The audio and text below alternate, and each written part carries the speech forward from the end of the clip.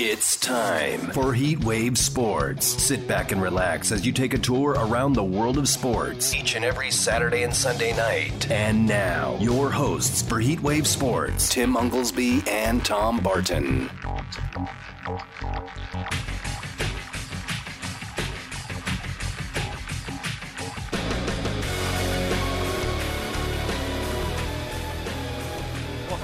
Welcome on in Fox Sports Radio Las Vegas. Tim Unglesby and Mateo with you here tonight on a Saturday night. Mateo back with us. Welcome back, sir. And what could be considered a historic day in the world of sports. Let me bring on in my co-host, TomBartonSports.com. Mr. Tom Barton. We are going to talk NFL Week 14. And we're going to talk about something here for probably for a good amount of this hour on a big day, not only in the world of baseball, but in the world of sports. Yeah, it's funny because we had a huge story. I still think it's the bigger story, but we had a huge story in Major League Baseball this week. And then it was sort of, the trump card came out and slapped it down on the table. And all of a sudden, Ohtani is still in L.A., We'll say that, right? I mean, it's going to be a great show because I want to get your opinion on it. I have a completely contradictory opinion than everybody else out there, it seems, that people have lost their minds, and we will get into that. Plus, of course, the NFL slate of games. I am as excited for tomorrow's slate of NFL games probably than I've been all year long after opening day. For whatever reason, these games fell into place. I'm pumped up to talk about it. So we're going to do a lot of NFL, but man, the story, as you said, maybe the biggest story this year in all of sports, Shohei Ohtani. Let's give everybody the quick numbers that I'm sure everybody knows. This like literally was an update. You'd think something was going on in the world with the way that the phones are ringing off with the ESPN update that Ohtani agreed in principle to a 10-year, $700 million deal with the Los Angeles Dodgers. The talk of the day. It was obviously well planned out strategically, Tom. And you're right. He stays in the city of LA. He's going to play in the National League now. $700 million. So I saw a Jeff Passan article about how he broke down. It's not really $70 million. It doesn't matter. It's $700 million, Tom. That's the bottom line.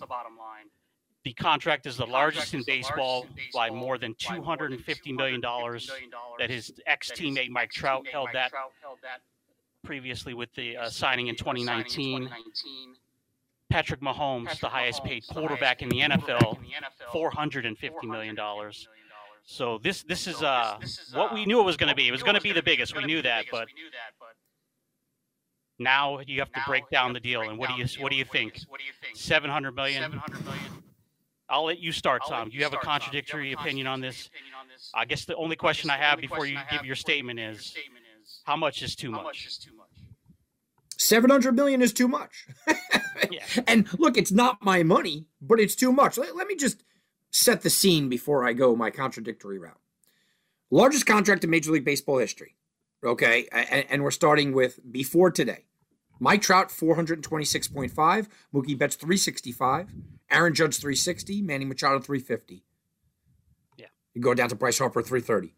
Tatis is in there, 340. Fernando Lindor, 341. This is almost double Aaron Judge.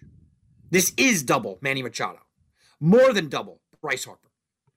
This is $250 million more than Mike Trout. This is just about double Mookie Betts. Want to get more ridiculous? Because for anybody that thinks that he's better by double than them. Shohei Ohtani's contract. Per year, obviously $70 million per year. Per month, $5,833,000. Per week, $1,346,000. Per day, just shy of $200 million. Per hour, I'm sorry, $200,000. Per hour, $8,000 an hour. Per minute, $133 a minute. Per second, makes $2.22 per second. Per game, his game check, if they did game checks like the NFL, his game check will be just short of $500,000. Oh, you want more? Here's one more for you. The Las Vegas Athletics. Well, the Oakland A's total payroll over the last 10 seasons combined does not equal this. It comes $30 million short, $670,229,498. So that's 10 years. 10 years of the Las Vegas Athletics. Now, Tim, I am in a completely contradictory mode. Mm-hmm. And my contradictory mode isn't, is this too much money to spend on Ohtani? Because I think that there's a lot of people that are agreeing with me that, sure, it's too much money to spend on Ohtani. But the question inevitably is, well, it's not your money, right? And so, okay, who cares? Yeah, you're right. It's not my money. I'm not even a Dodger fan. Doesn't matter to me. And then the question is, is this too much money for an athlete? Who are we to say? Right? I mean, I think Tom Hanks gets too much money, $20 million, $25 million for a movie, right? So I think they're overpaid. I certainly think politicians are overpaid. So who's to say who's overpaid and who's not, right? I mean, in a beautiful world, police, fire, teachers, EMT, nurses, these would be the people that would get paid the most. Army, Navy, obviously. This is who would be paid the most. But we don't live in that world. I very much understand it's an entertainment business. But I just read up on the people that are close to him as far as skill level, as far as talent, as far as the draw. All of those guys would be sort of the next tier. He is not close to being double any of those guys. Not close. This Shohei Ohtani deal could be the worst deal in the history of sports. I said it. And here's why. Shohei Ohtani is not the guy you've all made him out to be. You know I'm an Ohtani fan. But it has gotten to the ridiculous level of his steam has overgrown his talent. He's talented, sure. He's also had 2 arm surgeries. He's also taken a full year off already where he will not pitch, and he will not pitch again this year. He doesn't play the field, Tim. He's not exactly a guy that's going to go out there and steal 40 bases either. So he is a DH. That's what he is. And it's not just a DH for this season, right? I mean, that's not what you're talking about. He's a DH overall, probably for the rest of his career. Now, you want to tell me, and I did have some people sit back and tell me, you know what? Look, Tom, the reality of the situation is that he's more than a DH because he's such a good hitter. Look, he's a good hitter, and he might pitch again. He's going to be 30 years old this season. He may pitch again when he's 30, 31. I'm sorry, not 30, but 31. Usually it takes a year for that to acclimate. He's never made a lot of starts. So let's say the year 32, let's say he gives you 2 years. 2 years of pitching, 32 and 33. That's not barring another injury. That's saying that you don't mind putting a $700 million asset out there to potentially get injured well into his 30s. So maybe he's got 2 more years. So you have to look at this as a hitter. And as a hitter, Tim, he's just not that guy. He's not. Shohei Ohtani, just to give you an idea, Shohei Ohtani last year, phenomenal season, right? Phenomenal season. We know that. Shohei Ohtani, last season, 95 RBIs. He hit 300, 102 runs. Well, the DH that the Dodgers were replacing, in 432 at-bats, he had 61 runs. He had 103 RBIs. 117 hits, he had 271. JD Martinez is pretty good. Right? I mean, he's pretty good. And we're not talking about JD Martinez. We're talking about the greatest in the game. Shohei Ohtani, his steam, his hype, the media attention drooling over him, got him paid $700 million. That's the reality. When/if Juan Soto signs with the New York Yankees, New York Mets, wherever he's going to go after this year or before this year, he's a much more valuable asset than Shohei Ohtani. So Juan Soto is 25 years old. He's a full 5.5 years younger than Shohei Ohtani. Juan Soto is a guy who gets on base more than Ohtani. Juan Soto has just as much power. He has shown the ability to hit for just as much average at points of his career. Juan Soto is not going to get $700 million. So the Los Angeles Dodgers bid against themselves here, Tim. From the reports that we're hearing, the Cubs and the Mets were still in this to the end. Toronto, of course. But they were bidding against themselves. And that's just reality, right? They're bidding against themselves for $700. I doubt anyone was going to get $600. Now, you can talk about, like you said, deferred payment and everything else. The reality is that Shohei Ohtani is not the best player in baseball. Shohei Ohtani is not a top 5 player in baseball when you take away the pitching. And you say that he's nothing but a DH. Tim, the Los Angeles Dodgers just paid 10 years, $700 million to a not top 5 player that in probably 2 years, he won't be a top 10 player. And I could very easily speak to the fact that in year 6, 7, 8, 9, 10, there's no way he's a top 10 player. He might not crack the top 20, 25. So this deal, while overpaid, sure, I'm more on the side of Ohtani without the mound, not the guy you're hoping for. You know I love Ohtani as well, Tommy. My boy loves Ohtani. But the Dodgers, you might as well just put a donkey's ass. Their new logo should be a donkey's ass. That should be the Dodgers logo. Because what they did, like you just said, they outbid themselves. Cost them, I don't know, at least $100 million more than they had to, just so they can say they got Shohei Ohtani, right, Tom? And I don't care if they win the next 6 World Series. Is that money enough to are those championships, are they going to be able to make that money back? I don't know, and it doesn't really matter, Tom. And for me, it wasn't about where he went. He could have went to Toronto. Apparently, they have people logging flight paths and looking at private airports to try to find where he was going, right? That's how crazy this got. For Robert Herjavec from Shark Tank. That's what it wound up being. Not even Mark Cuban, it was the other guy, right? Yeah. He could have went to Chicago. He could have went to the Giants. He could have went to the Yanks. He could have stayed home with the Angels. But the Dodgers bid against nobody. He would have signed with the Dodgers, and we all felt like this during the season that once the Angels were eliminated from the playoffs, we said on this show, he's not coming back. We all felt it was going to be the Dodgers. They probably could have got the job done, Tom, for $550. I truly believe that. So, as an Angels fan, I'll just start there. As an Angels fan, I'm a little less disappointed that he signed with the Dodgers today. Because if Artie Moreno would have gave him $700 million, he'd be saying the same thing on the airwaves right now. Idiot. Dodger ownership's idiots.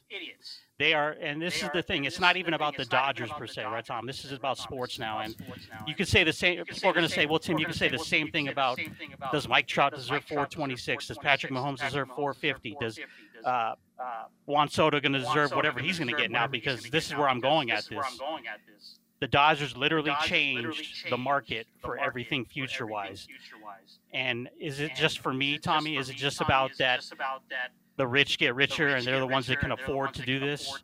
You're just why do you even have? There's no competitive balance at this point if you're going to allow teams to overspend where they don't have to.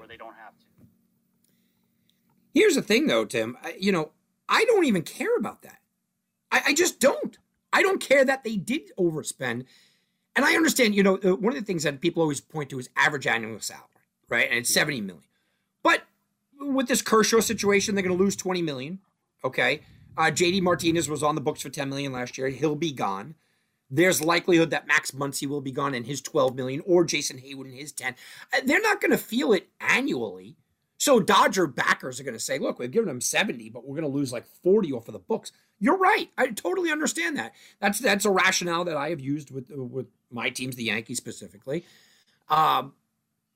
It's not even the precedent that is being set. It is a bad baseball move. The Los Angeles Dodgers were not Shohei Ohtani away from winning the World Series. They were pitching away. Right. The Los Angeles Dodgers were not in need of a brand to bring up the Dodger brand.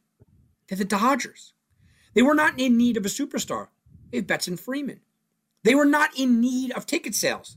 They got $3.5 million. 3.5 million people came to see them last year, right? what are they going to do? Raise the Dodger dogs $2? They were not in need of Ohtani. So I agree with you that it hurts the sport, it hurts the bargaining, it hurts everything else. But I will argue this, though, Tim. In the grand scheme of things, it's not that they spent 70. It's who they spent it on. They spent it on a player they didn't need.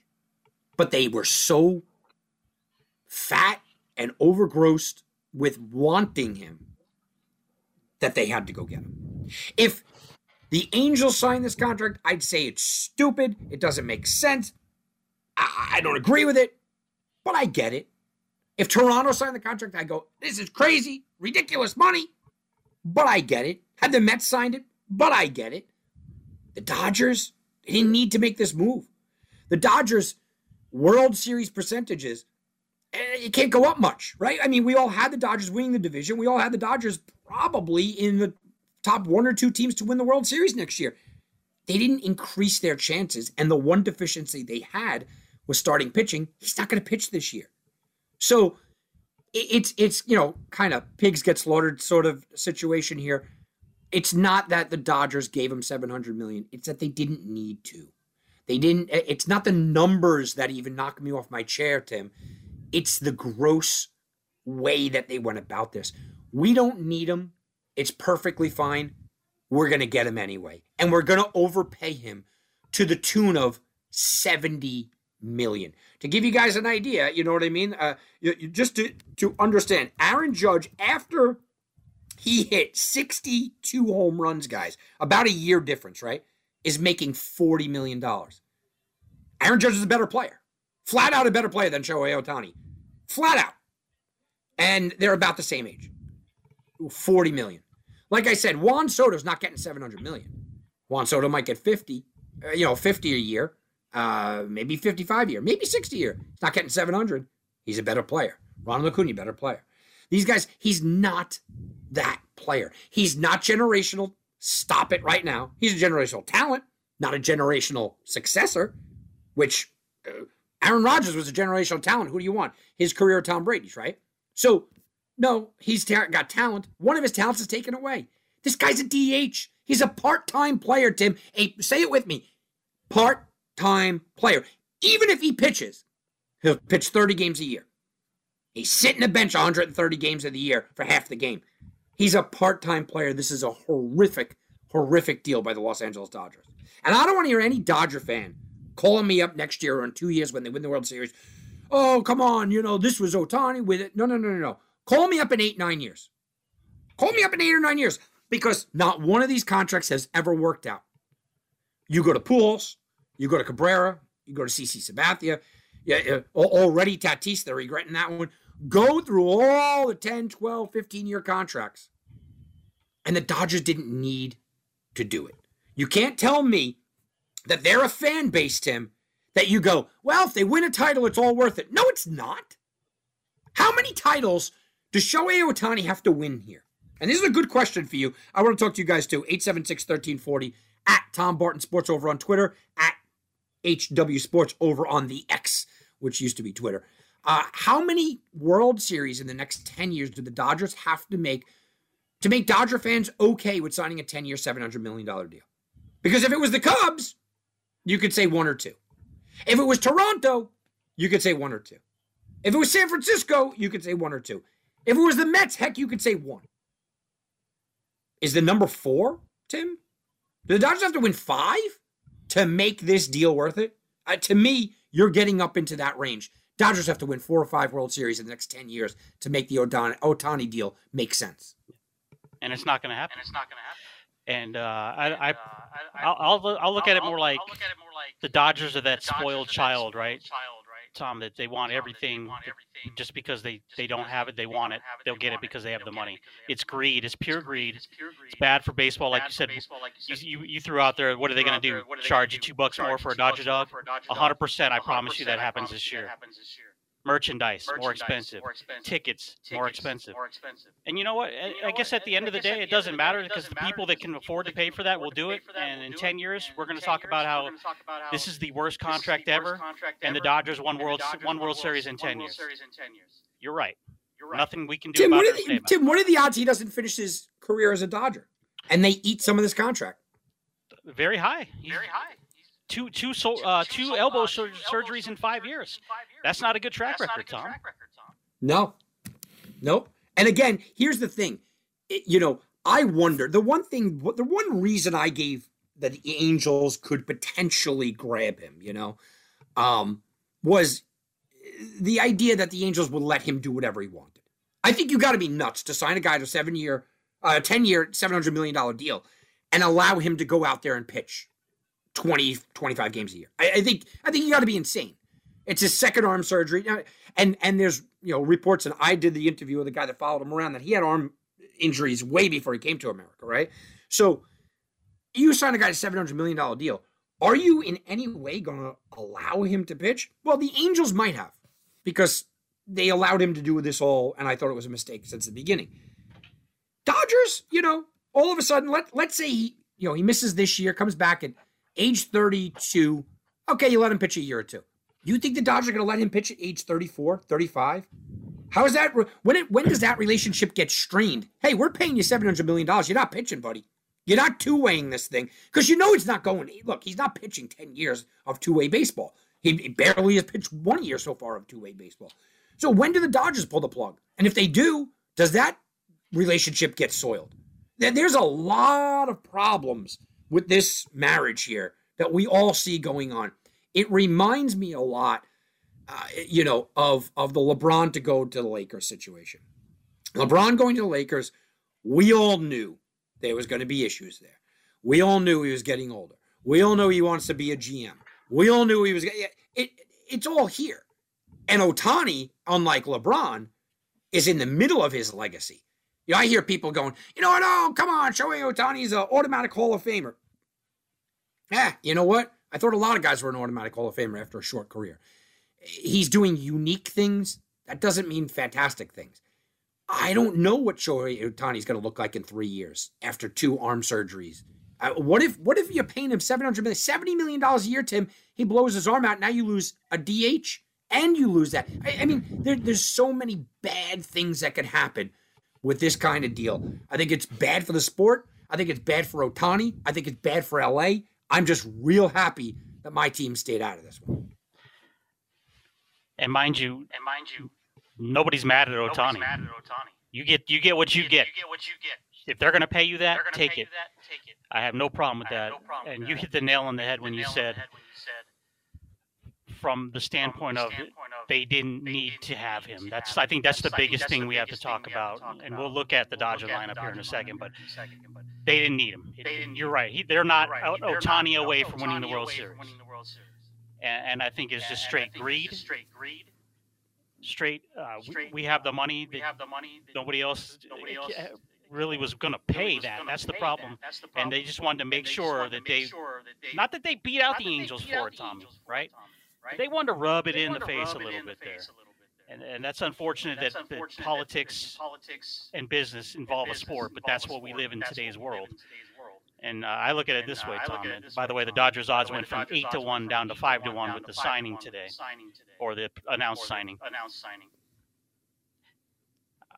I don't know. I don't know what's going to happen here, but I tell you what, 10 years, they don't win 3. How about that? I hate to think what their what their team might look like this year, Tim. Their rotation is just not good. I mean, let's just flat out tell you what it is on the X's and O's. Their lineup: Mookie Betts, Shohei Ohtani, Freddie Freeman. I mean, you could put that up against the all-time greats. Will Smith at 4, Muncy, okay, James Outman, Taylor, Hayward. It falls off, but your top 4 are good. But again, it falls off. Not a lot of bench play. Okay, it is what it is. Then you go and you look at the rotation, right? Even in 2025, I mean, this year, Walker Buehler's coming off of an arm surgery. Julio Urias is a free agent. Clayton Kershaw already out until they said probably August. You have Dustin May, Tony Gosselin, Ryan Pepiot, Bobby Miller. Tim, are you seeing World Series with these guys? No. Everybody, it's funny because we'll get to this, I'm sure, in the next bottom half of the hour here, but everybody ripped on the Yankees for not having, signing Soto and going, all the haters, the Mets and Red Sox haters, all they came out of the woodwork. Oh, who's going to pitch for them? Oh, I'm sorry, they have the Cy Young and the best pitcher in baseball. Like, after that, it might get a little dicey. The Dodgers don't even have that. No, they don't. So here's the thing. I guess we should look. Let's take this street. You spent this amount of money, and yeah, you listed off some of the contracts that they're going to be able to dump out. But is there anybody on the market now? Do they have the money to go build this rotation, or do you think this is set up for however they do this year? But we're looking at the next 2 or 3 years after this year when he's able to come back and pitch. No, I think it's actually franchise malpractice if they don't go out there and trade for a starting pitcher. A Dylan Cease, a Sandy Alcantara, a Mitch Keller even. It doesn't even have to be that number one guy. Go out there and go get yourself someone. Jordan Montgomery, even that might not. I mean, look, Montgomery's good in the postseason, but even that's not enough. You got to go out there. Look, if the Dodgers follow, let me state this right now. This is my reaction today because I don't know what the Dodgers are going to do. If the Dodgers go out there tomorrow and they trade for Willie Adames and Corbin Burns, which was a rumor about a month and a half ago, wow, okay. Now I'm listening, right? Now you have my attention. You're pushing your chips to the middle of the table. Both of them are your free agents. I don't know if they're going to re-sign them. I'm talking about this year, just this year, not long term. Don't care about long term. In long term, if you're a fun Dodger fan, you're going, hey, Ohtani's going to be our ace in 2 years. Okay, I'm talking about this year. This year, their pitching is really depleted. Buehler will be back in 2 years at full strength because he's not going to give you 180 innings this year. You got guys like Dustin May and Gosling coming off of injuries. They're in 2 years, Tim, the projections look a lot better. But this year, their rotation is a failure this year. They need to make some moves. You go out there and you trade for Corbin Burns. You go out there and you trade for Dylan Cease. Maybe you sign a Blake Snell and the Dodgers go out there and they go spend money on Blake Snell and Jordan Montgomery. Yeah, okay, I'm paying attention. But how much more can you spend this offseason? You just spent $70 million. And just to give you an idea, the Dodgers spent $70 million. I truly believe that they could have put together a better package for Juan Soto than the New York Yankees. You could have signed Juan Soto, Jordan Montgomery, and Blake Snell for next year. Who's better? What team is better? Snell, Montgomery, and then the pitching staff after that with Juan Soto in right? Or Shohei Ohtani being the DH? So it's not, again, like you said, Ohtani, go get your money, man. I'm glad he got his money. I want these guys. Go ahead, go get paid. It's not my money. I don't care. Go get paid. But it's how they allocated funds and what their team looks like today. It didn't make sense. Pure greed, Tom. That's just the way we have to look at it. It's pure greed. And let's reset. We'll come back. More Shohei Ohtani news. We'll also touch on Tommy's Yankees as Juan Soto be wearing the pinstripes this season. NFL Week 14 preview coming up. Raiders. Home game tomorrow against the Minnesota Vikings, as well as a lot of divisional matchups as we head down the stretch for the playoffs. All that and more. We got a Heisman Trophy winner as well. We'll get Tom's thoughts on that in hour number 2. It's Heatwave Sports here on Fox Sports Radio Las Vegas, 98.9 FM, 1340 AM.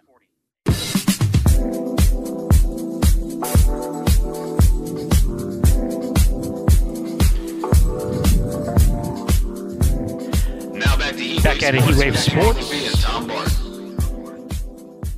here on a Saturday night. Tom, listen to this.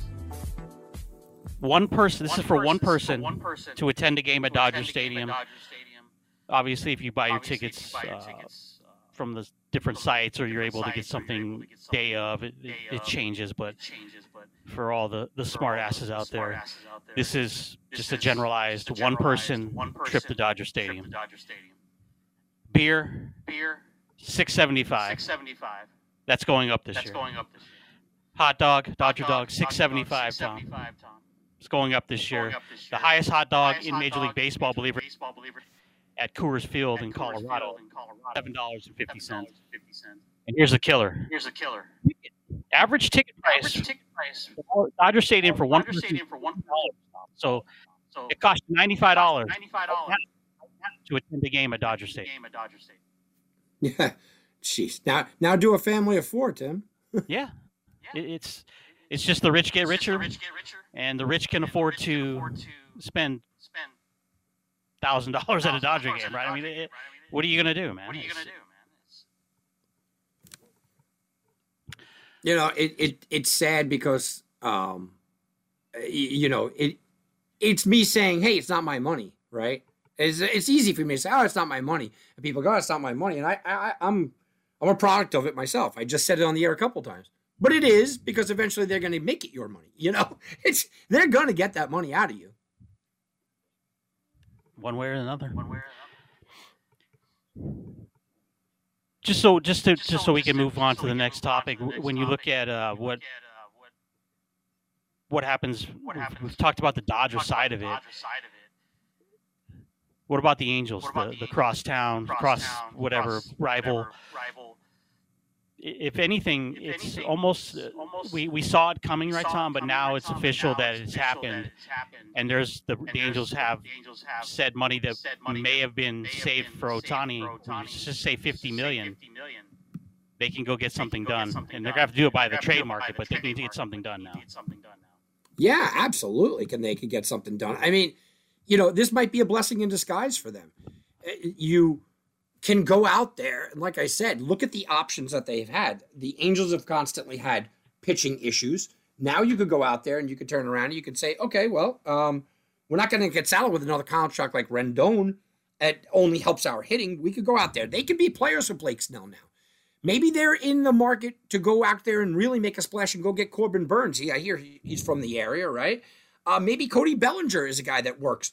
And even if it's not this year, Tim, they will be shedding contract eventually. You know what I'm saying? So the Angels, for all that Artie Moreno is bad, you know, and all that you say about him and how horrible he is and all this, because he has done things. Look, he did pay Mike Trout. He did pay Albert Pujols. He did pay Anthony Rendon. I mean, he went out there and he paid these guys. Some of them are stupid contracts, but he does spend the money, right? And you look at the Angels right now and what they have in their contract. Mickey Moniak, Zach Neto, Logan Hoppe, Jimmy Hergert, Reed Detmers, Trey Cabbage, Sam Bachman, Joe Adell. All these guys are making under $1 million that are going to be starting for them. You have a Taylor Ward making about $5 million, Rengifo making about $5 million. And then you get into, okay, their closer makes $6.5. He's 31 years old. That's clearing off the books next year. Brandon Drury makes $8.5. Well, you know what? $8.5. He's getting older. He won't be around for a long time. Tyler Anderson, the same thing. So you're going to have Trout and Rendon. That's it. If they really wanted to open up and really just said, okay, here we go. What are we going to do? How can we use that money? Yeah, we were going to forget about long term. We were willing to spend $50 million on Ohtani. Can they get, is there a way that they could get, Bellinger and Snell for Ohtani's money and only give them 5-year deals? That's what you have to start thinking about if you're an Angel fan. Can they go get Montgomery and Snell and then go out there and try to plug a hole here and there in the lineup? Yeah, all these things can happen. The Angels are in a better position if they spend it properly here. Yeah. What about a guy like Trevor Bauer? He's a California guy. Hasn't been in the majors in 2 years. Obviously had some legal issues that appear to be cleared up. That's a guy you could bring in relatively cheap, I would assume, and change the dynamic of the rotation right there. Hey, yeah, Bauer works too. Look, you could go on the cheap, and I'm saying on the cheap, meaning you don't go get Burns and you don't get Montgomery. You don't even get a Bellinger. You could go on the cheap here, Tim, and go get yourself, how does this sound for you? Trevor Bauer, Jordan Montgomery, and Josh Hader. Mm-hmm. How's that for an offseason for the Angels? It works, right? I mean, you're an Angel fan, Tim. Oh, aren't you ecstatic about that? Yeah. Yep. So the Angels are not in a bad position here. The only team that I think gets hurt by this, there's two teams that potentially get crushed. But right now, Toronto looks like they have egg on their face. It was leaked to Toronto. They were following the plane to Toronto. It was going to be Toronto. The team around him knows, okay, we wanted him, but he snubbed us. I mean, Toronto looks bad in this spot. This hurt Toronto. And it hurt the New York Mets because Steve Cohen is by far the richest owner in the sport. Steve Cohen is yet to make that big play. Don't tell me Francisco Lindor is his big move, He's yet to make that big move, that big play. You know that he was in on Ohtani. And now the Mets could be left holding the bag, especially with what the Yankees did. They don't even get the back headline. So I think that there's only two teams that get hurt here. The Angels, I think they're in a better position. Yeah, I said it, guys. I think the Angels, if they spend wisely, they're in a better position. Ohtani, 10 years, $700 million, officially waiting for the Dodgers to announce it, but it's done is done. We're in Dodger blue, moving on. But let's talk about the other big story this week, Tom, right as the winter meetings ended.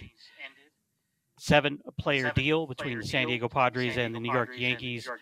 Juan Soto, Tommy, joins your team, something we saw happen in here the last couple weeks. So it became official now. You got Juan Soto at least for 1 year, Tom. What's going to happen here? This is the bigger move. Juan Soto is a better player, first of all, than Shohei Ohtani, number one. He is 25 years old. He's going to a team that needs a left-handed bat. He's going to a team that needs an on-base producer, a guy that consistently gets on base. Juan Soto is every single thing that the New York Yankees needed. I don't want to hear about the long-term. I don't care. The New York Yankees gave up players. Johnny Brito, they signed for $35,000. Vasquez for $10,000. Let's get real here. Michael King, I love him. He's 29 years old, coming off of 2 arm surgeries, has never pitched more than 130 innings in his career, and he's a free agent after next year. So basically, this was maybe a Michael King rental and Drew Thorpe for potentially the best hitter in baseball. I mean, this is the best 1-2 punch of baseball. Forget about your Freeman Betts garbage. Judge and Soto are the best 1-2 hitters in baseball. Hands down. Do not argue it. Juan Soto is the absolute perfect fit for the New York Yankees. What they needed, if you gave Brian Cashman a checklist, go get a left-handed batter that is patient, that is young, that the fans can relate to, that has playoff or World Series big-time experience. Check it all with Juan Soto. They could have given up 15 players. And Brian Cashman, for as much as I bash this guy, and I have bashed him with the help of Hal, by the way, Brian Cashman did this without giving up any of his top prospects. Peraza, Cabrera, Volpe, go down the list, guys. They are Wells, Dominguez, Sweeney, Spencer Jones. They didn't give up any of their top prospects at all, which means now he developed these guys. He bought them for nothing, developed them for nothing, and he sold them for the biggest piece in baseball, and that's Juan Soto. This is everything the New York Yankees needed to do. And I'll make a bold claim right now. If the New York Yankees do nothing else this offseason, I'll be upset, but if they do nothing else this offseason, they're still winning the division. They're still going to the World Series. Nothing else. And I still think they need pitching. I completely understand that. Okay? I still think they need a solid arm. I get it. I still want them to make moves, but they don't have to. The thing is, they have capital to go do it. Peraza can go. Cabrera can go. You go down the list. Spencer Jones can go. Sweeney can go. You are in a beautiful, beautiful position. And I don't want to hear anybody sitting there going, well, what if the Yankees don't re-sign him? He's worth the rental. He really is, Tim. This guy is the exact example of what the New York Yankees needed. And besides the on-the-field stuff, which I just documented, okay? Besides that, you want to give a Ronald Acuna. I love that. Go look at the on-base percentage between Acuna and Soto. They'll spin you for a top, okay? But you go out there and you say, forget about all that. The New York Yankees told their fans that were wavering. They told the media. They told everybody else in baseball, when we want a player, we get a player. We're back, and we're the Yankees. And that's exactly what they did. This was the move they needed to make. It saved Cashman's job. It got the fans off of Hal. It fixed the lineup. It helps the locker room. This is every single thing the New York Yankees needed to do. And Tim, one real quick before you comment. The other thing is he wanted to be here. This is a guy that when he was on Washington was talking about how he was a Yankee fan. This is a guy that when he was in the Padres was in the Major League Baseball shop saying he wanted a Derek Jeter jersey. He wanted to be here. Within minutes, he turned around and set his Instagram to Soto in Yankee letters. And he's got a little bit of showboat in him, okay, which I don't normally like. But I don't care because he's that good, that talented, and he's a fierce competitor. I love everything about it. This is the big move of the offseason. Forget Ohtani. That's just money. This helps the team. With all that being said, Tom, give me the negative spin on that. Why it's not good for the Yankees.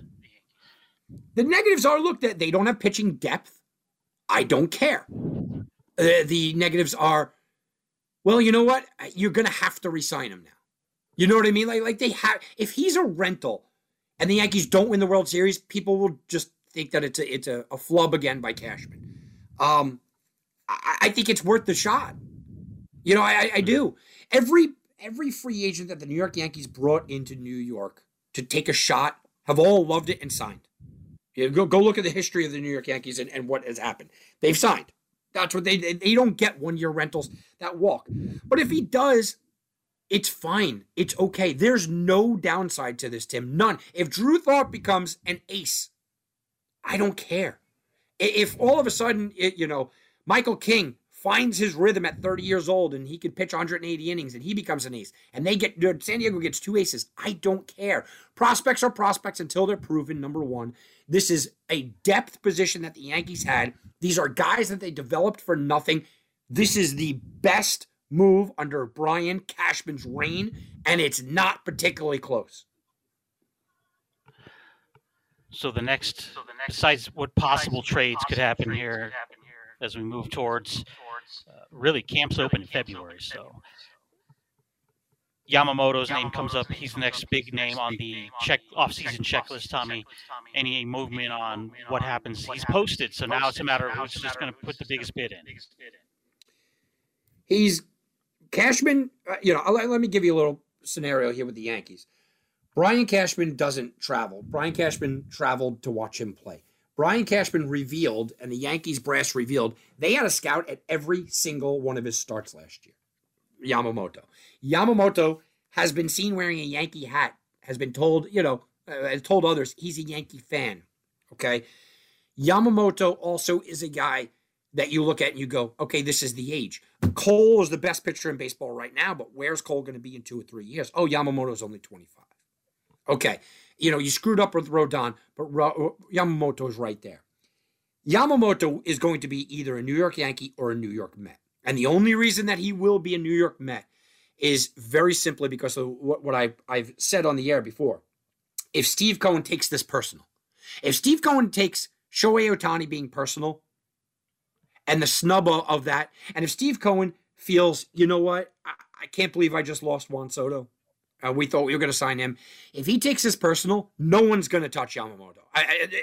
Steve Cohen will give him $600 million just to prove a point. I mean, he really will. The Yankees aren't going to go near that. But if all is equal today, and you're talking about a couple million here or there, Yamamoto's going to the New York Yankees. And if he goes to the New York Yankees, you're going to look at heads explode that the Dodgers sign Shohei, the Yankees get Soto and Yamamoto. Just set up the World Series now.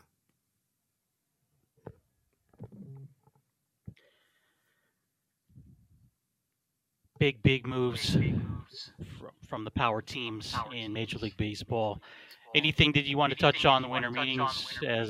Again, we kind of prefaced it. We didn't expect anything big to happen, and it happened right at the end. But other than that, some trades, some depth moves. Nothing really major. Yeah, when we were talking, Tim, me and you said it, and you said, when is it going to happen? And I hearkened back to when I went to Vegas there for the Machado and Harper moves, and I said, once one block falls, they all fall. And you saw it. Soto fell, Ohtani fell. I think the next week ahead here is going to be hot and heavy. it's going to really, really come crumbling down. Starting pitching is at a premium, so I understand why that is kind of dragging. But the number's been set. Bellinger has to go very quickly here because he's got to kind of play off of the momentum. He's not going to get $700 million, clearly. But you're going to start watching these hitters and these teams get set. From speaking to general managers, as much as I have, they all like to sort of know what their roster is going to be come Christmas. That's generally the date. Now, things happen after that, sure. But they generally like to have their rosters sort of set in their head before Christmas. They don't want to be looking at a giant gaping hole. Do I think that big trades can come down after Christmas? Yeah, I do. But I think we're going to see signings. I think Bellinger signs here quickly. Snell or Montgomery is going to get the starting pitching market kind of rolling. I think with all the trade speculation of Cease and Burns, that was dragging a little. But I expect that to kind of pick up real fast. I still think the Mets have to do something. You can't dangle Yamamoto. Or maybe the pitching market is waiting for Yamamoto, but you can't dangle Yamamoto and fall short. There's also two other Japanese guys coming over, Lee and as well as another starting pitcher, so watch those movements as well. It's going to be like the dominoes with pitching. Yamamoto signs. We're going to watch Snell sign, Montgomery sign. I think they all get signed before Christmas. Maybe a big trade or two after that, but you're going to see the big teams. Teams that now have to make a move, the Angels and the Mets have to make a move. I think the Yankees still do make a move, and that begs to question, what happens to Toronto? How do you dangle Ohtani to your fans? Say you're going to spend $700 million, which is the reported numbers, and then lose him and then do nothing. I think the Mets and Toronto are in the biggest positions that have to do something with the Angels behind, but do not be surprised if the Yankees and Dodgers are still very active. What about other money teams like the Cubs, Giants, Mariners? I think they're left holding the bag. You know, I mean, the Mariners, they might make small moves. I don't think that they're going to get that big hitter because I don't see him out there. Maybe if the White Sox decide to sell an Eloy Jimenez, they're going to have to do it by a trade. Giants, I don't know what their plan B is. And the Cubs feel like they have to kind of replace Cody Bellinger. But let's be honest, the Cubs had their plan in set already. They weren't relying upon Ohtani. So Cubs, Giants, yeah, they might be players here. I just don't know what their plan is. The same thing with Seattle. Giants. How about the Giants? And not that they were all in on Ohtani. They were just speculated. Obviously, they were all in on Arson Judge. Yes, Arson Judge. And so I guess if you want to go that route, 2 years in a row, they're left holding the bag, Tom. Yeah, and that's the problem. It's, they don't have a draw there. Who's their big guy? Who are you going to see for the Giants? Yeah. They don't have that, and they always have had that. Even if it was Buster Posey, you had that draw. You had that guy. You had Buster Posey. You had Barry Bonds. You always had that player. They had the Will Clark even before that. They just don't have it this year, and they haven't had it, for 2 years now. There's no draw. They're a good team, solid, but they have to go out there and make a stab. Bellinger makes a ton of sense for that team. He's Tom Barton, TomBartonSports.com. Tim Oglesby Mattea with you here on a Saturday night. In hour number 2, week 14 of the National Football League. We'll get you game by game, talk about that. And there's a Heisman Trophy winner. We'll let everybody know who doesn't know who Mr. Jalen Daniels is. In hour number 2, it's Heatwave Sports, Fox Sports Radio. And now back to Heatwave Sports with Tim Oglesby and Tom Barton.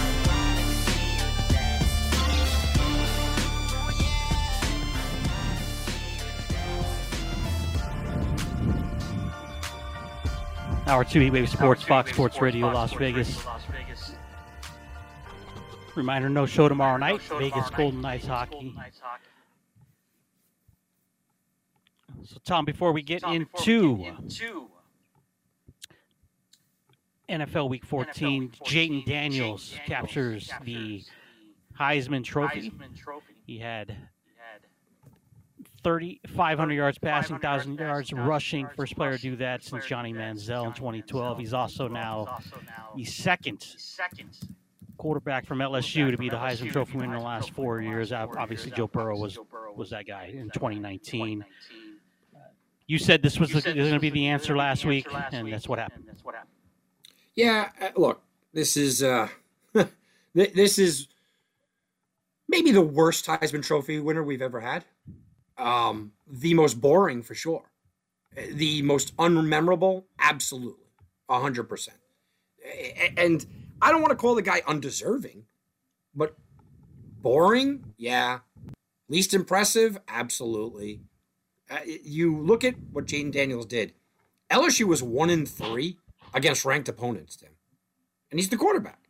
You know, what's his big moment? He had 17 touchdowns against teams that I'm pretty sure that me and you could do a pretty decent job against. You know, you left out Michael Penix. Michael Penix is the Heisman Trophy winner. His team is undefeated. He's got the most passing yards in the league. He's got everything that you want. The Heisman Trophy is supposed to be more than just statistics. If you wanted to tell me that Jaden Daniels is the most, I guess, statistically impressive quarterback, yeah, absolutely. If you want to sit back and tell me the guy that earned the Heisman Trophy, beating Oregon twice when he was a 10.5-point underdog, you want to tell me that? Yeah, come on. You know, come on. It's Michael Penix. So you can enjoy the guy and say, you know, he might be a great pro. Who knows? And he had a great year. I get it. He had a very good year. The guy that deserved it was Michael Penix. The guy that won it may go down in history as the most boring and, I don't know, least exciting quarterback that has ever won the Heisman.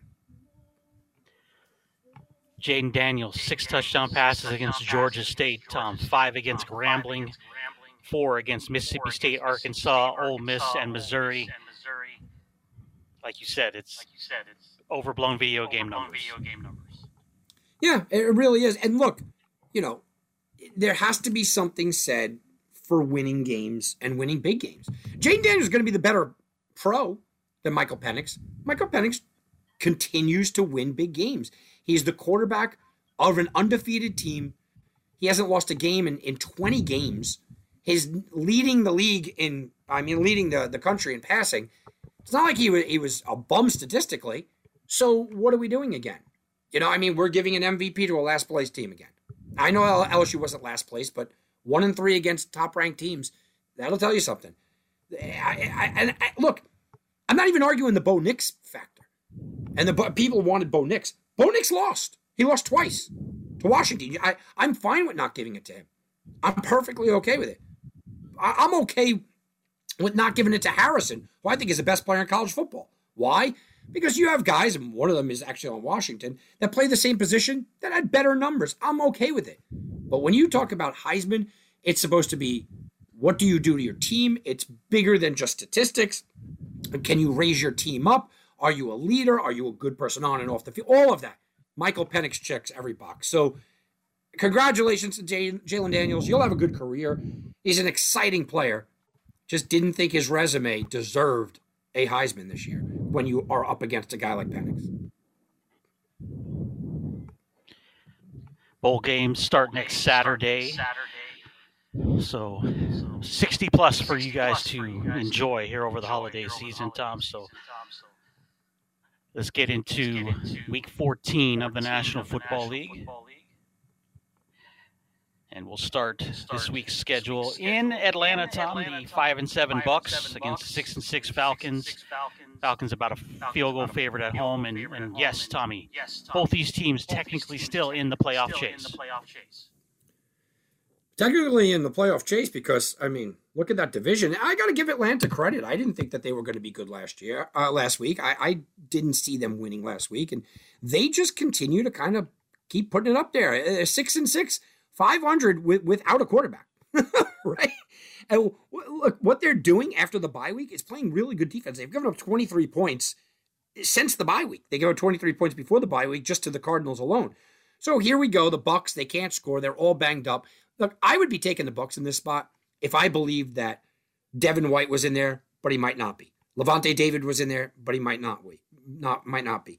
Godwin was in there. We don't know how banged up he is. So I want to lean the Bucks because I think when you have the top 20 ranked red zone defense, which I keep heightening back to, I think that's a good thing that you want to take points with that, but I can't with their two best players on defense, their two middle linebackers, their two reasons that you are a top defense inside the red zone, both of them banged up. You got to lean the Falcons until you know if they're playing. Through 12 games, Bijan Robinson, the Falcon rookie running back, high first-round draft pick. Tom, he has 750 yards, rushing 3 touchdowns. Is that acceptable so far through 12 games? It's fine. It's fine because how they're using him. He started to get better now. He doesn't really have a great offensive line, and his coach is an idiot. So, I mean, it's fine. I'm not going to call the guy a bust, but certainly not what you expected.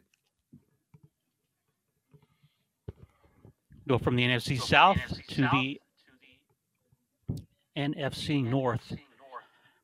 Detroit Lions 9-3, taking on the Chicago Bears. Tommy, your Bears 4-8.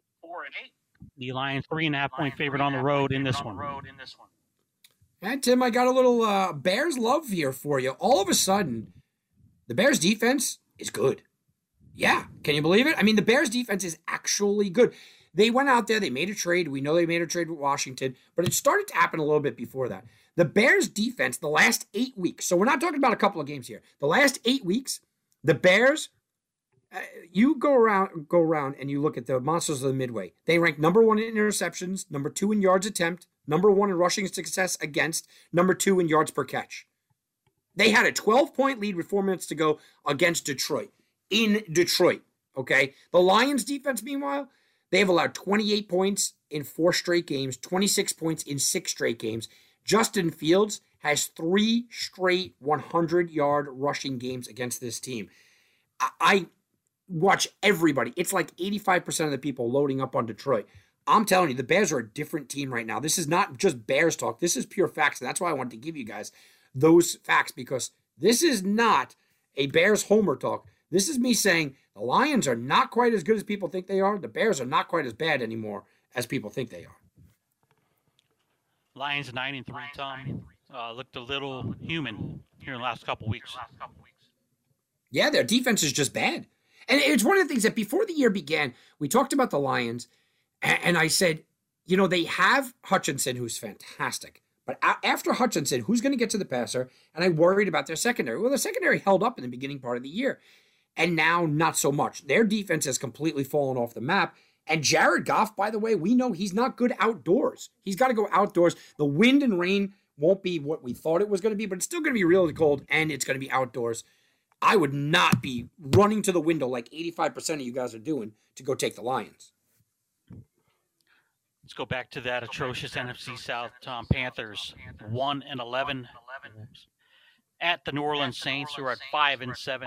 Saints are a 6-point favorite at home in this matchup. Saints win here, Tom. Falcon loss puts a 3-way tie in that division with Tampa. Well, if the Saints win, we've been saying that for 3 weeks. Well, 4 weeks if you include the bye. They should have beat the Vikings. They should have beat the Falcons. They should have beat the Lions. But they didn't.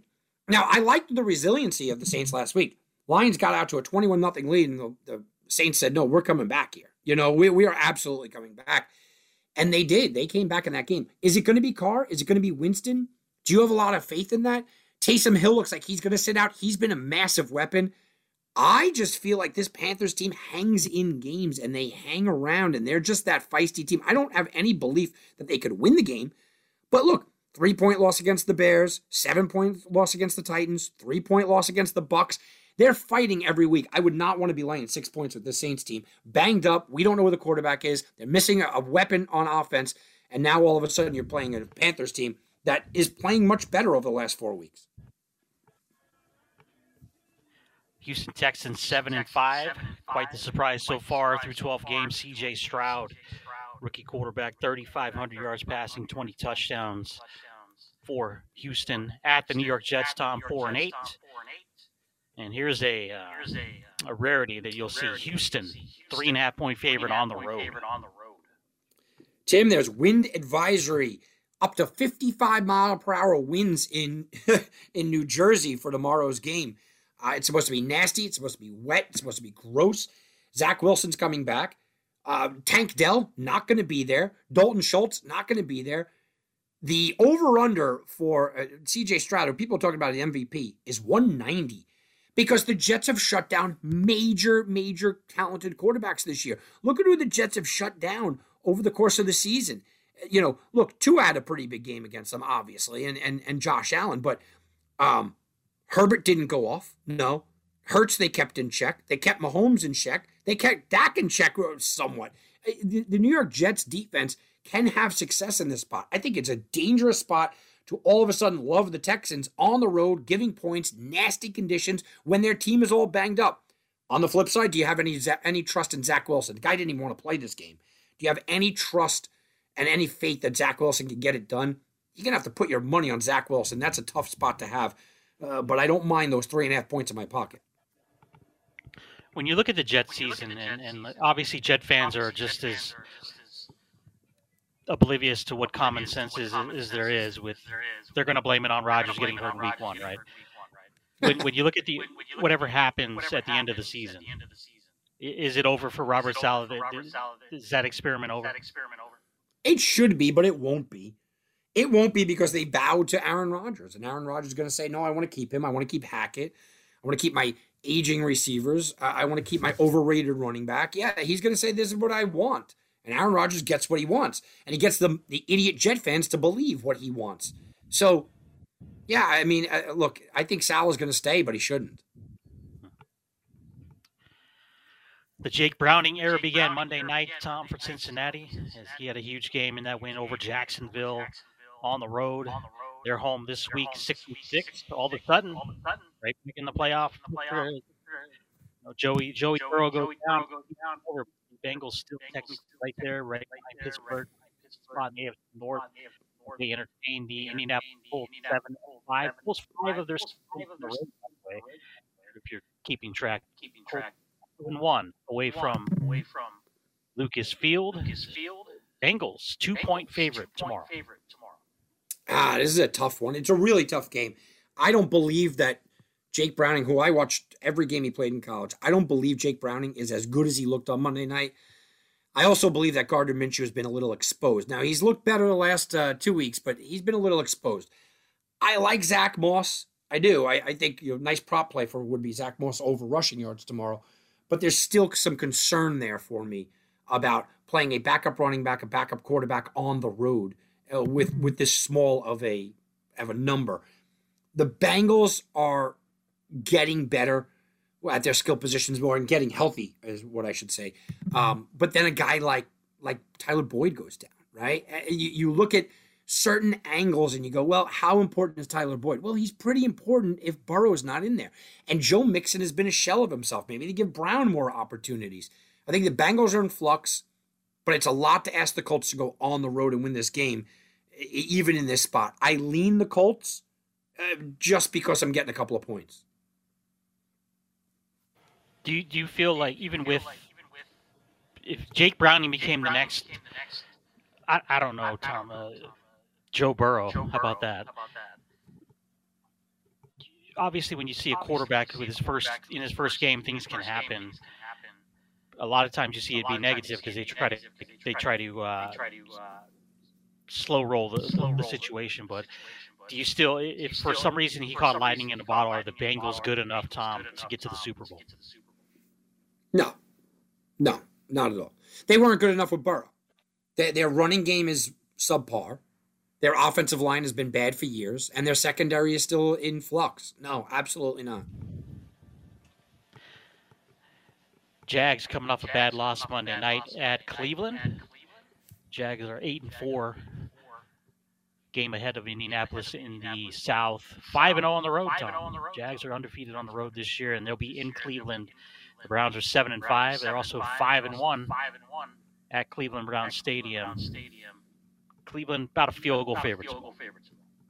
Their defense is substantially better at home, and it's supposed to be a nasty day. They're expecting some rain.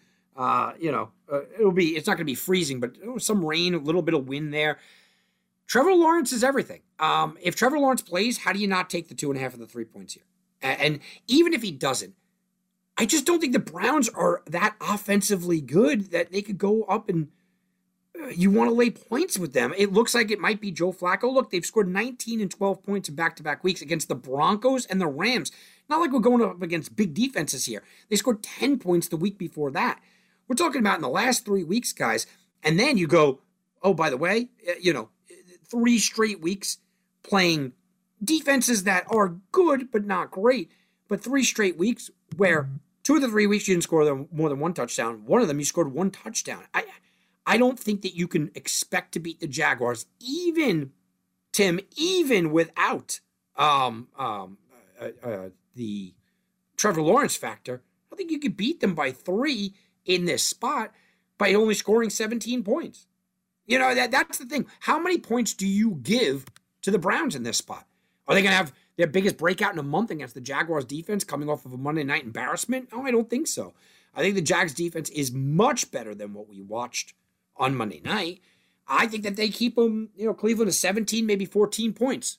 So you willing to bet that the Browns win 17-10, 14-10, something like that? I'm not.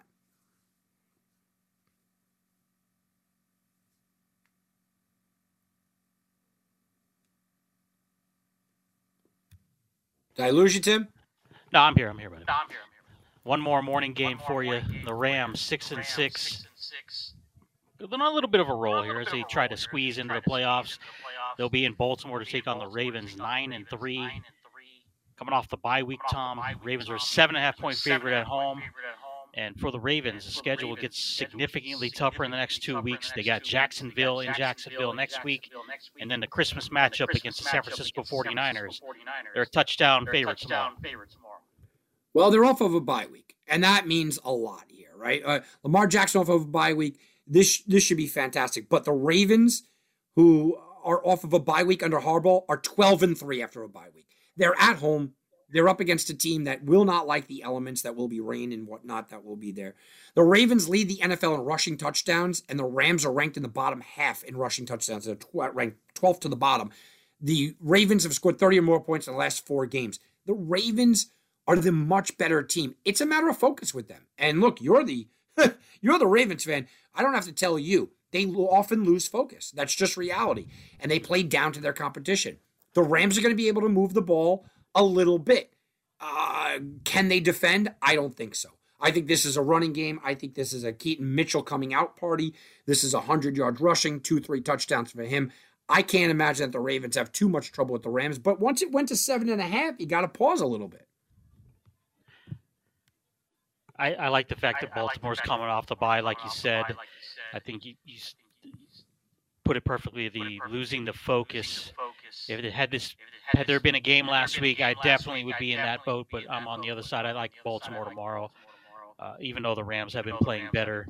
And I don't think there's a look ahead in this spot because they have the break. It's almost a perfect time, I think, for the break. It's too late in the year, but for them, they're going to take advantage of it here and be rested. And there is a tough schedule coming up, Tommy, for the Ravens, but I think the break came at the perfect time. Yeah, I do too. It's kind of the get-right moment for them. They're trying a new offense. Okay, let's assess how it's been. They're trying to get Keaton Mitchell involved a lot more now than Gus Edwards. Okay, let's take a week off and get him involved. Oh, we're still dealing with Mark Andrews not being the offense. No problem. Take a week off. Let's get Likely involved. I like that they're changing things up because they have to at this point, because you look at them and you go, yeah, you know what? This week they can fix a lot of those. I'm going to call them minor errors, and that's what it is. It's minor mistakes. We come back from the final timeout. We'll look at the afternoon matchups and the Sunday night games, some big ones. Buffalo will be in Kansas City, Philly at Dallas, and of course here in Vegas. Not really playoff implications, but the Las Vegas Raiders will have a home game tomorrow against the Minnesota Vikings. We'll look at that one as well. It's Heatwave Sports here on Fox Sports Radio Las Vegas. Now back to Heatwave Sports with Tim Oglesby and Tom Barton. UNLV basketball dropped the game tonight over at the Dollar Loan Center, losing 78-75 to Loyola Marymount. Rebels back in action Wednesday, Tom, also at the Dollar Loan Center against number 10, Creighton. Listen, I like Creighton a lot, man. I've been making a lot of money on them on team total overs. Before the year, I told you guys that was my championship winner. That was the team I thought was going all the way. To me, they could score 100 every night, but the more impressive thing is they can keep you under 50. I love the fact that I am holding a ticket for them to win it all. I wonder what the line's going to be on that game, Tom. Oh man, I don't know. It's hard. It's a hard one. 20?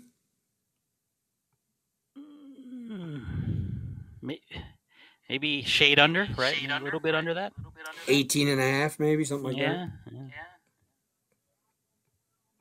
We'll see. We'll see what happens Wednesday night here in Vegas.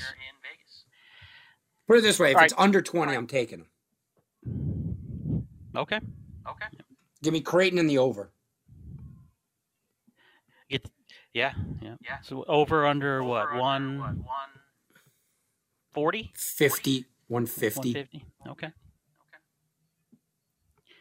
I mean, you got to think about it. Look, yeah, well, I was going to, Creighton score. No, that's the whole thing. Creighton scoring 80. They're scoring 80. So can UNLV keep them to under 90? That's where you come up. If they don't cover the spread, you're going to get the over, and you kind of split hairs there. They're scoring 80. Mm-hmm. I may just go with my team total again. Give me team total if it's under 83, 84. We get a fantasy football advice from Tom Barton Sports. Here we go. You can start two of these guys, Tom. Oh boy. Okay. Clyde Edwards-Helaire. Jonathan Taylor, who's out, so that's he eliminates himself.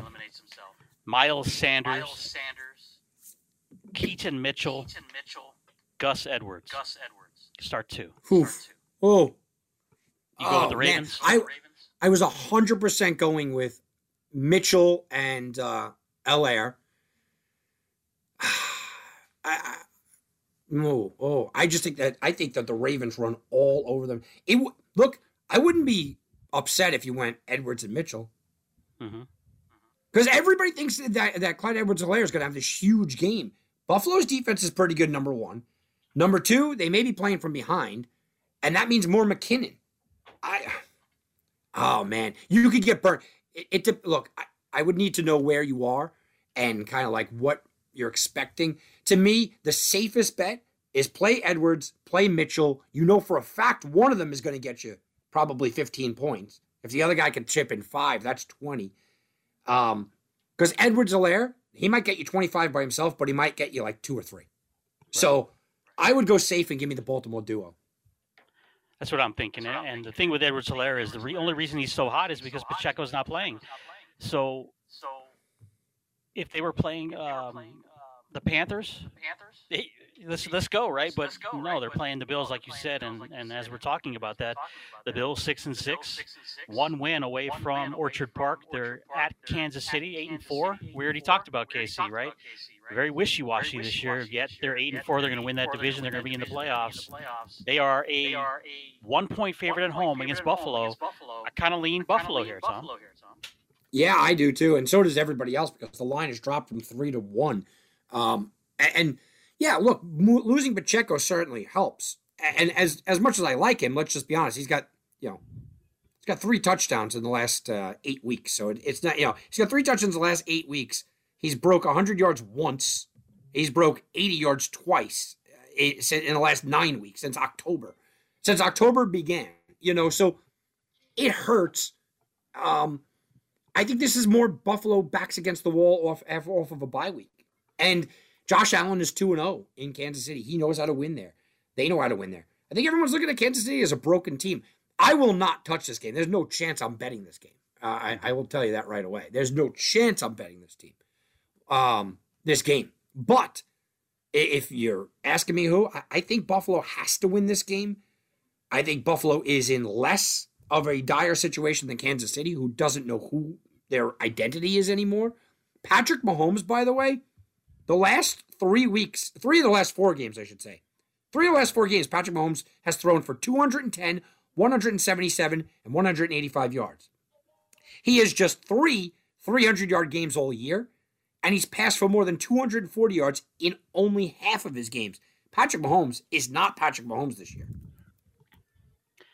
I will say this, Tom, about Kansas City. Coming off what are perceived as bad losses, there are 3 of the 4, right? Say the Eagles loss. Obviously, with the Eagles with their record, we're not considering it a bad loss. I will consider the opening night loss to Detroit bad. They were able to come back on the road at Jacksonville, win 17-9. Bad loss at Denver. They were able to come back and win overseas against the Dolphins. And then a bad loss now against the Packers last week, right? And you have Buffalo. We could potentially see a, Tom, 38-35 game, right? Yeah, maybe. But let's be honest, both of these defenses have been playing pretty good this year as well. I tend to think everybody thinks it's going to be an over game, 48 and a half, going up to maybe 49. I'm not sure. I'm not sure. The Bills and the Chiefs are both winless this season when they allow more than 20 points. The Bills' offense looks a little bit better. I don't know if the Chiefs get it done. I'm just, I won't touch this game because of that. I'm all up in the air on both. What I will say is this, is that despite a lot of narrative, and I tweeted this out on Tom Barton Sports over on Twitter. I retweeted this. Greeny put out a great just conversation about Josh Allen. Anybody that doesn't think that he's elite, if not, playing at an MVP level, you're crazy right now. Josh Allen, who right now, where he is, where his team is playing better than Patrick Mahomes. Josh Allen has outplayed Patrick Mahomes 6 touchdowns, 0 interceptions to 4 touchdowns, 4 interceptions. He's outplayed him in head-to-head matchups as well. So Josh Allen right now, if you want to talk about quarterback, Josh Allen's the better quarterback right now. Josh Allen's having a better season right now. Josh Allen's been better head-to-head than Patrick Mahomes as well. Josh Allen over 1.5 touchdowns tomorrow. I love it. Absolutely love it. And he's been running more. I like over the 33.5 yards rushing as well. In what may have set the NFL back 20 years last week, the LA Chargers won a game 6-0 over the New England Patriots, Tom. They'll be at home. Field goal favorite, 5-7, as they welcome in the Denver Broncos, 6-6. You like Denver here, don't you? Yeah, I do. I think I was buying into what Denver's been doing. And I just don't buy into the Chargers. Look, I know their defense has been better, and Khalil Mack is just playing on a different level right now. But you played the Patriots. They've been better against the Ravens, and they were better against the Packers. They gave up 41 to the Lions. You know what I mean? I'm not impressed with the Chargers. The Broncos, meanwhile, you want to talk about impressive. Look, everyone loves the Packers right now, so just keep that in mind. They beat the Chiefs, or they lost by 11 points to the Chiefs in a game that they should have won. Then they beat the Packers, beat the Chiefs, had a bye week, beat the Bills, beat the Vikings, beat the Browns, lost to the Texans last week because of just some really, really bad play calling at the end of the game and bad execution. If that didn't happen, we're talking about 6 wins in a row, but even still, they've won 5 of the last 6. You got to like the Broncos in this spot. About the Chargers playing the string out here. Technically, they're not eliminated, but they might as well be, and they're just playing the string out here as you're looking at a complete switch over in the front office and obviously in the coaching staff in the offseason. Yeah, look, nothing's saving this guy's job, and nothing should. Let's just be honest. Nothing should save his job. He's out of his depth. The team has really just gone awry. Austin Eckler can't do anything out there. Now they're talking about maybe making a switch at the running back position, as if that's your problem.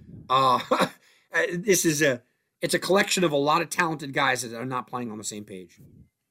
Now he's a free agent after this season, so he's probably gone. If it wasn't for look, Keenan Allen's had an unbelievable season, right? No doubt about that. But how about Justin Herbert, Tom? 3,000 yards passing, 20 touchdowns. He's going to have another head coach, it looks like, another offensive coordinator, unless the offensive coordinator becomes the head coach, which we discussed earlier this season.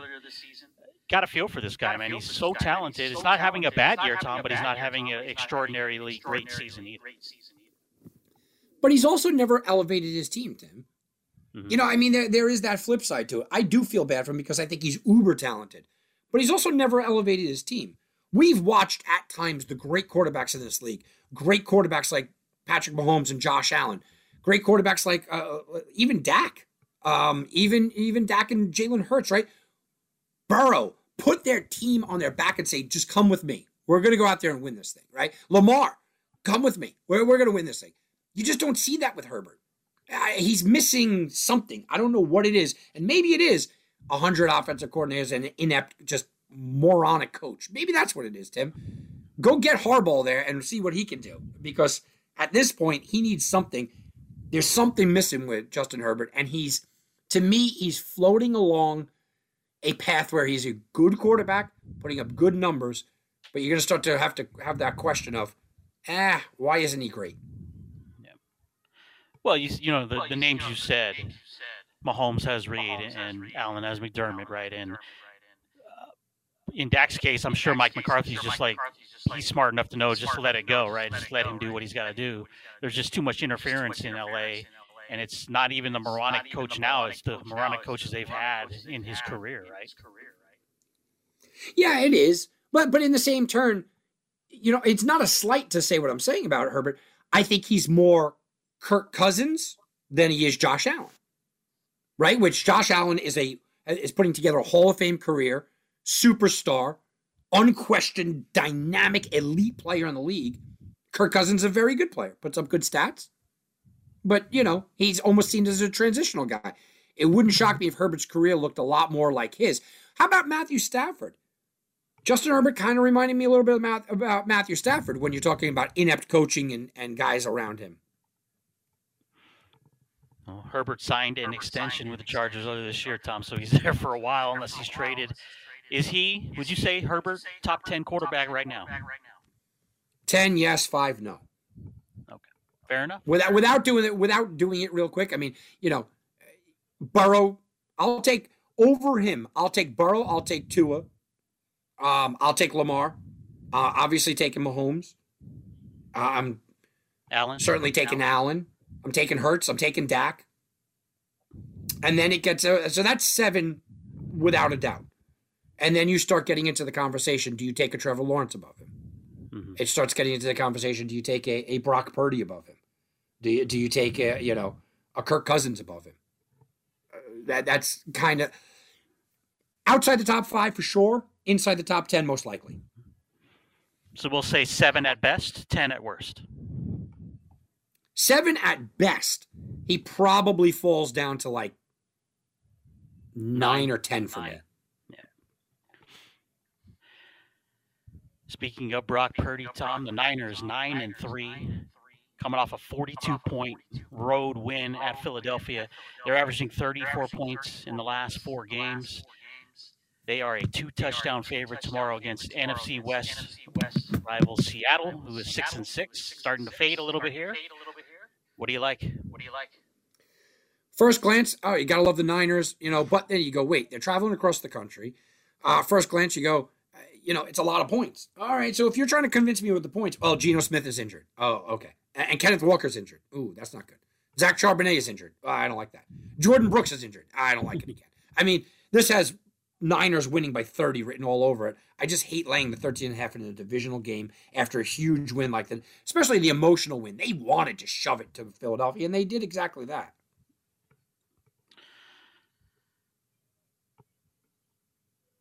Take the points then. I don't know. I can't do it without Geno. We don't know Geno's situation.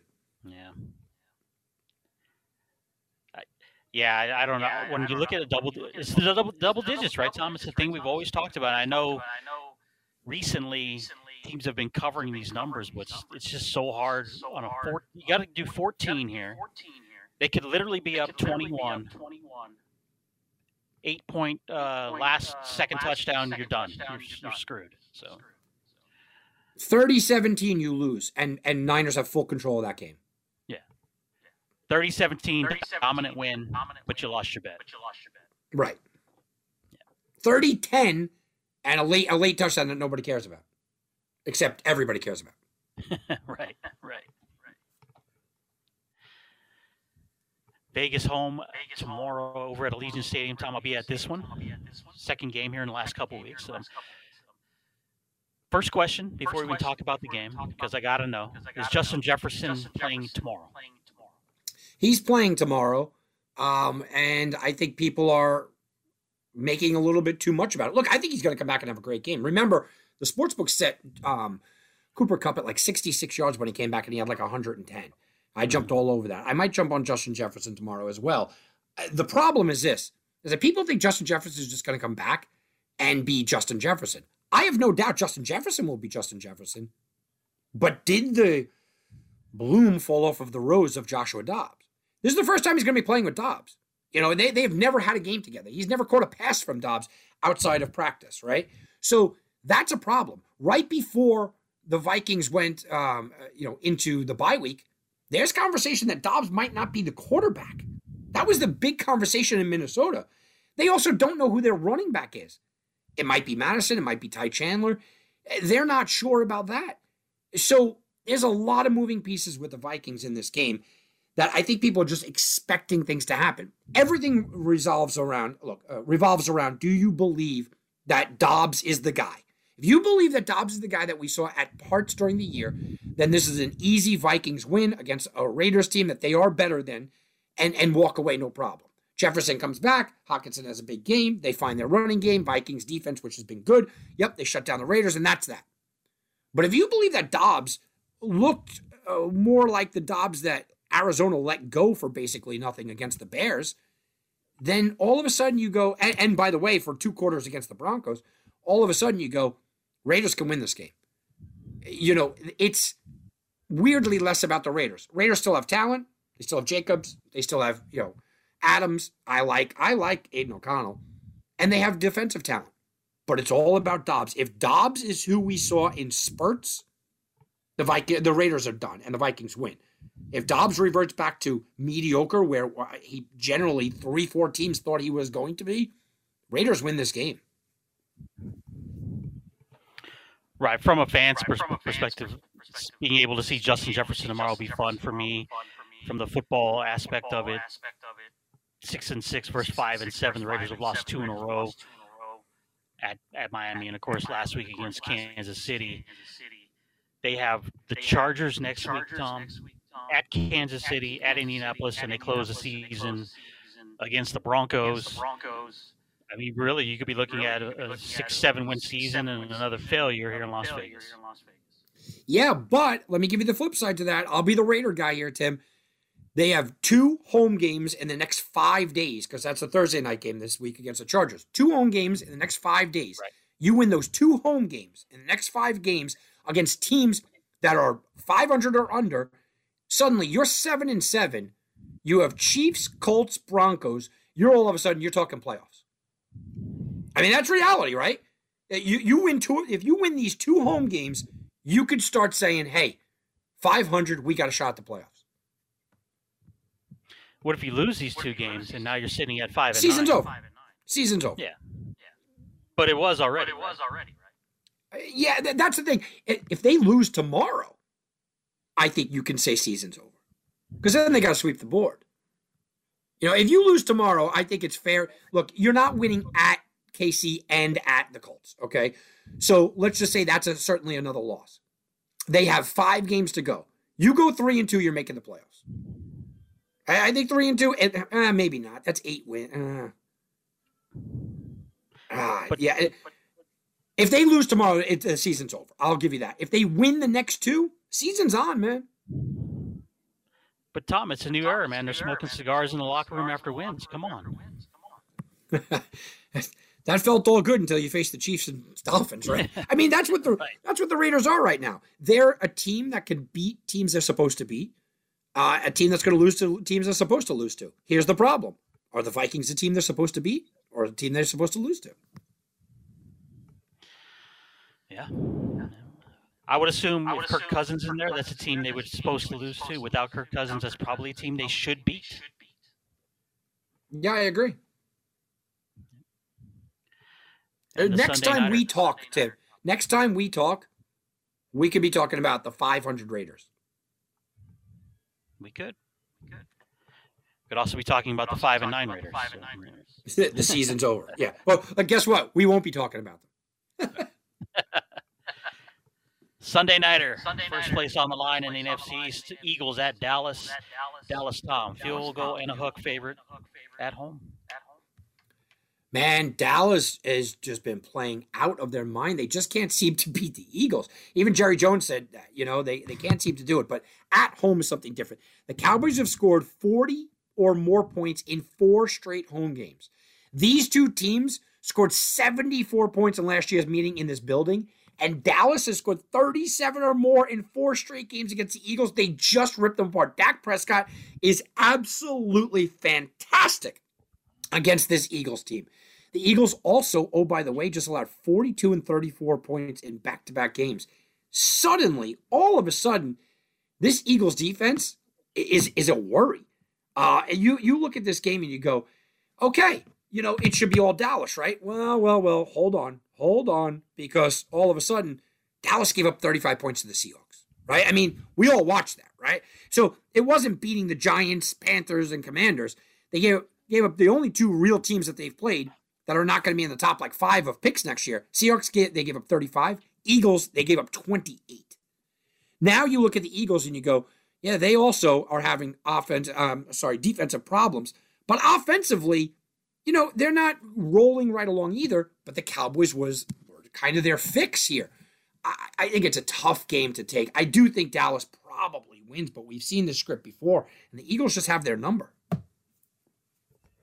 Over under 52. I got 51.5 here, Tim, because that's going to be my free play of the week, and I'm taking the over. I don't think Dallas scores 40, but it wouldn't shock me if they scored 30 here. So I think we got a very close game. 30-27 makes a lot of sense to me. 31-28, something like that. Go ahead and look at the Monday Nighters since we're off tomorrow night. Tennessee 4-8. They are winless away from Nashville at Miami. Dolphins 9-3, undefeated at Hard Rock Stadium. And here's another double-digit one for you, Tom. The Dolphins -13. I almost was going to make the Dolphins my free play because you could just pass all day on Tennessee. They have a pass funnel defense. That is just bad news. The Dolphins are going to be able to pass all day. The problem is that you just can't run on them. And late in the game, they're going to want to run. Mostert's a little banged up. Chan is going to be there. And maybe they give it to Jeff Wilson a little bit more. I think they're going to have a hard time closing this game out in the fashion that -13 is going to take. Win tomorrow and a Buffalo loss. That's it, right? The division should be they're going to win. Yeah. And they probably win something like ridiculous. It wouldn't shock me. They have it in front of them. They're on Monday night. They want to make a statement. It wouldn't shock me 38-10. It wouldn't shock me something ridiculous. Green Bay 6-6 on a little bit of a run here at the Giants 4-8. Packers are a touchdown favorite on the road. Yeah, look, I'm buying into what the Packers are selling. Jordan Love looked really good. I am buying in. If you can make me buy into the Packers, something's going right. Jordan Love seems to have found something. Now, they still can't run the ball, but 27, 29, 23 points, even putting up 19 against the Steelers, he didn't look terrible in that game. Their defense still only allowing about 20 points per game, but the Giants can't do anything. Look, Tommy DeVito, fun little story, but they can't get anything done. Talk to me about the Patriots. That's fine. They didn't do anything against the Cowboys, the Raiders, the Jets before that, even Washington in the first meeting, the Bills before that, the Dolphins, the Seahawks. I mean, reaching 20 points for the Giants is nearly impossible. So you're looking at this and you're going, can the Giants keep Jordan Love to under 21 points in that offense? I don't think they can. And it's the same kind of conversation I had with you when we talked about how low. The Giants are only going to score 14, maybe 17 points. That's where you have to keep the Green Bay Packers. I don't love that. We talked about the Jets a little bit. How about the Giants here, Tom? Another failure of a season. Jones hurt. And what do you do with the Barkley experiment? Or is it safe to say that the Barkley experiment is over in New York? It certainly should be, and it should have been over before it started. I told you they shouldn't have drafted him, number one. Then I told you they shouldn't have re-signed him, number two. And now they're not going to re-sign him again. I mean, look, the experiment should be over. The Daniel Jones experiment should have been over. We'll see what happens there.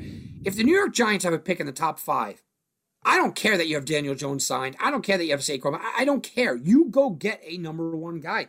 You have to. This is the draft that you have to do it for the New York Giants. Daniel Jones can play in this league, but he needs a lot around him, and he just doesn't have it.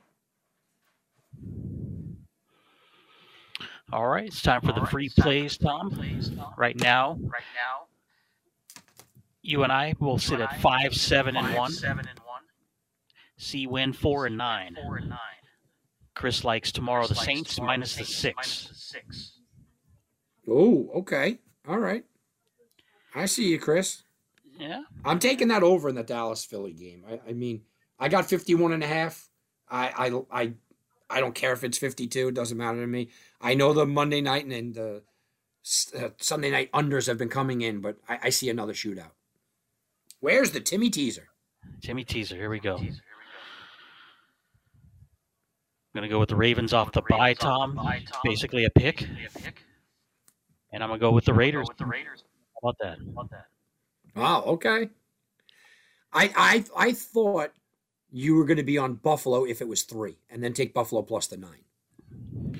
Yes. No, that moved down to 1, and I said, nope, Tim's probably off that. When it moved down, I was off. I also looked at Miami, and I think they will win by double digits. It's just it just sat wrong for a little bit. So I'll take the Raiders, who are 4-2 at home. They're very competitive at home. And I think Devontae versus Justin tomorrow is going to be fun to watch, Tom. Yeah, that should be very good. I just, I think that everyone's expecting Justin Jefferson to break out of it. To me, Hawkinson's the guy they got to protect here. Jefferson will get his yards if Dobbs can find him, but Hawkinson and Dobbs, you got to shut down Hawk first. Mm-hmm. The Sunday night one, that should draw impressive ratings, Tom, I think. Football already does, but there's a lot going on in that game tomorrow as far as not only division, playoff seeding, and really for the Eagle team that we have said all season long is really not as good as their record states. And I think you got a taste of that last week. This is a situation where really Dallas needs to win. Dallas almost has to win. They have a lot to prove. When Jerry Jones made those comments after last game, man, we just can't beat those guys. You know it's in their head. That's why the game is a little dangerous.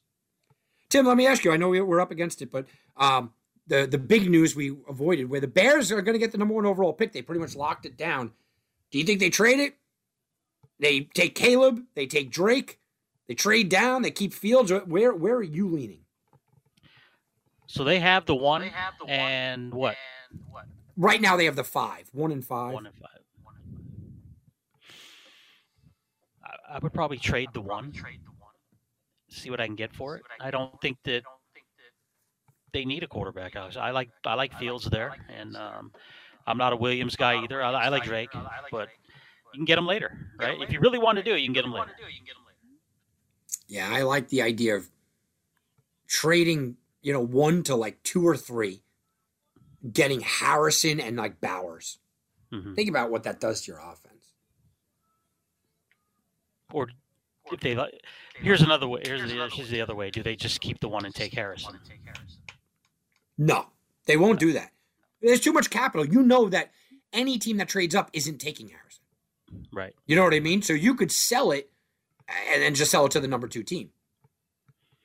Who's okay? So who's trading into that 1 spot then? To take Caleb. Giants, Patriots. Yeah. They make the most sense. You could see some interesting teams as well go there.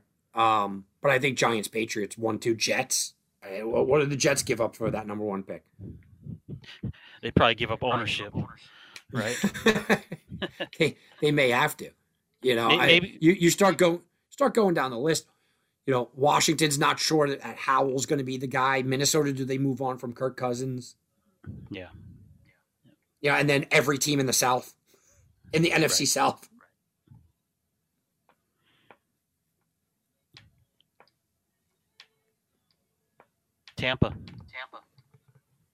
Tampa makes sense. How about the Falcons? You got Bijan, you got Drake May. You got Bijan, you got London Drake, and you got Kyle Pitts, and then you go get a number one guy. Starts to become an uh-oh situation, right? Yeah. No, if I'm the Bears, for sure, Tom, I trade that pick. They don't need a quarterback, in my opinion. Go get the receiver, trade down and get him, and then you still have another pick between, 3 and 5, actually. So it's a win-win. Yeah, absolutely. I'll give you the number one pick. Move me down to number 2 or number 3, and give me first next year and a first of the year after that.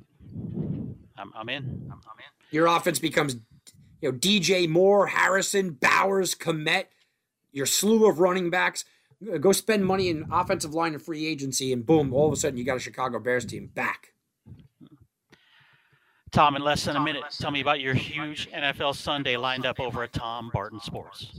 Yeah, I'm pretty pumped about this. It's TomBartonSports.com, guys. I have a ton of games on the board, more than I usually have at TomBartonSports.com. And I got a bunch of prop plays up as well. I'm liking the props tomorrow. I'm sure you've heard me sprinkle some of them in. You get all of that at TomBartonSports.com, including my college basketball. That's off to a red-hot start, hitting just under 70% in college basketball. My NHL, which is at 70% as well now for the 4th straight year it'll be. And you get everything at TomBartonSports.com, including all of the bowl games, everything for 30 full days. Good luck tomorrow, sir. We'll talk next week. And 2 hours done, my friend. Have a good one, everybody. For Tom Barton, TomBartonSports.com. For Mateo, Tim Unglesby. We'll talk to you next week. Enjoy your Super Sunday. It's Heatwave Sports. It's only on Fox Sports Radio Las Vegas, 98.9 FM, 1340 AM.